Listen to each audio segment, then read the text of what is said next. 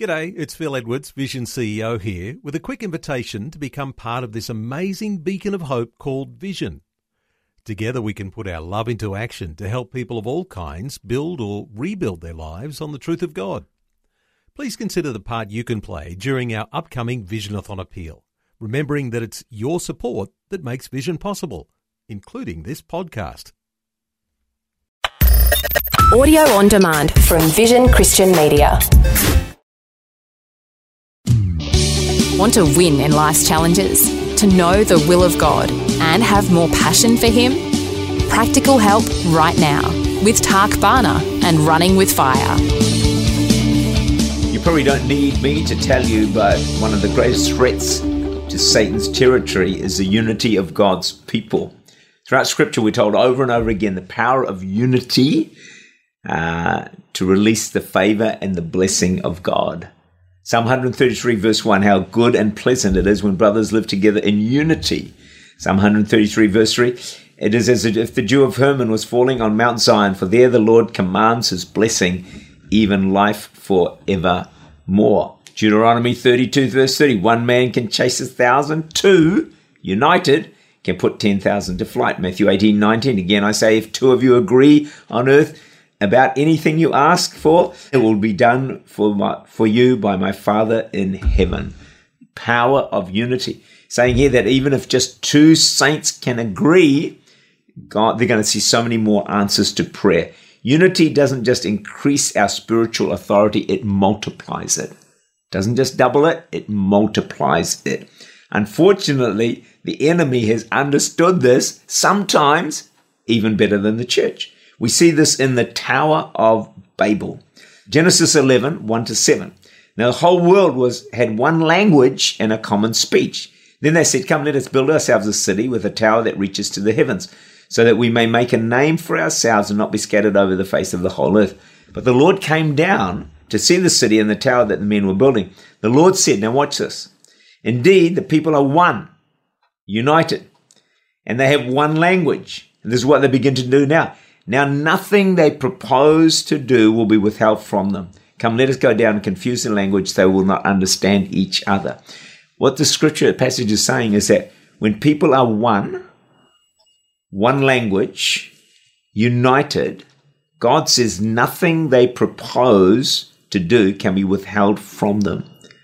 No surprise then that the devil fights unity in the church, in families, in marriages, with all his might.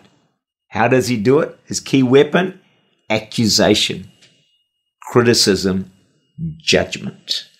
So how Satan snares us into the ministry of accusation and criticism is sometimes or often through insecurity, because it causes people to become possessive, territorial. The insecure are threatened by anything they can't control. So it's easy to justify attacks on others, but at the root of it is often our insecurity. And one of the things we do, I think we all do, we can criticize others more successful than ourselves because it makes us feel insecure. It makes us feel that they're better than us. There's a whole lot of different reasons why we accuse people, criticize people, and sometimes I think we just need to look a bit deeper into our own hearts and think, why am I doing this? Why am I saying this? And often it's our own issue. And I wonder sometimes whether my issue is a bigger problem than the thing that I'm accusing the other person of. And so sometimes we need to look deeper into our own hearts, especially if we're leaders, because we need to be free of being territorial or being caught up in self-preservation, having it our way. Because if we don't deal with it, then that ministry of accusation is going to be like a seed that's going to be sown into the people around us and those that we lead. Jesus is a challenging example in all of this. Think about this. He knew Judas was going to betray him. He knew Judas was a dirty, rotten rascal going to betray him, send him to the cross. But he knew that, right? And yet, he never told the disciples about Judas. He didn't say, watch out for Judas. He's going to do this, he's going to do that. So he saved the disciples 3 years of bitterness, accusation, and judgment about Judas by not telling them what this person was like. If that doesn't challenge you, I don't know if anything ever will, but that challenges me to the core, that Jesus led the way.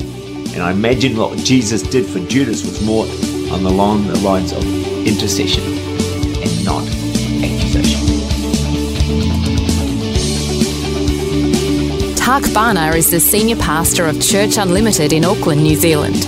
For more information, to make contact or to listen again, look for Running with Fire at our website, vision.org.au.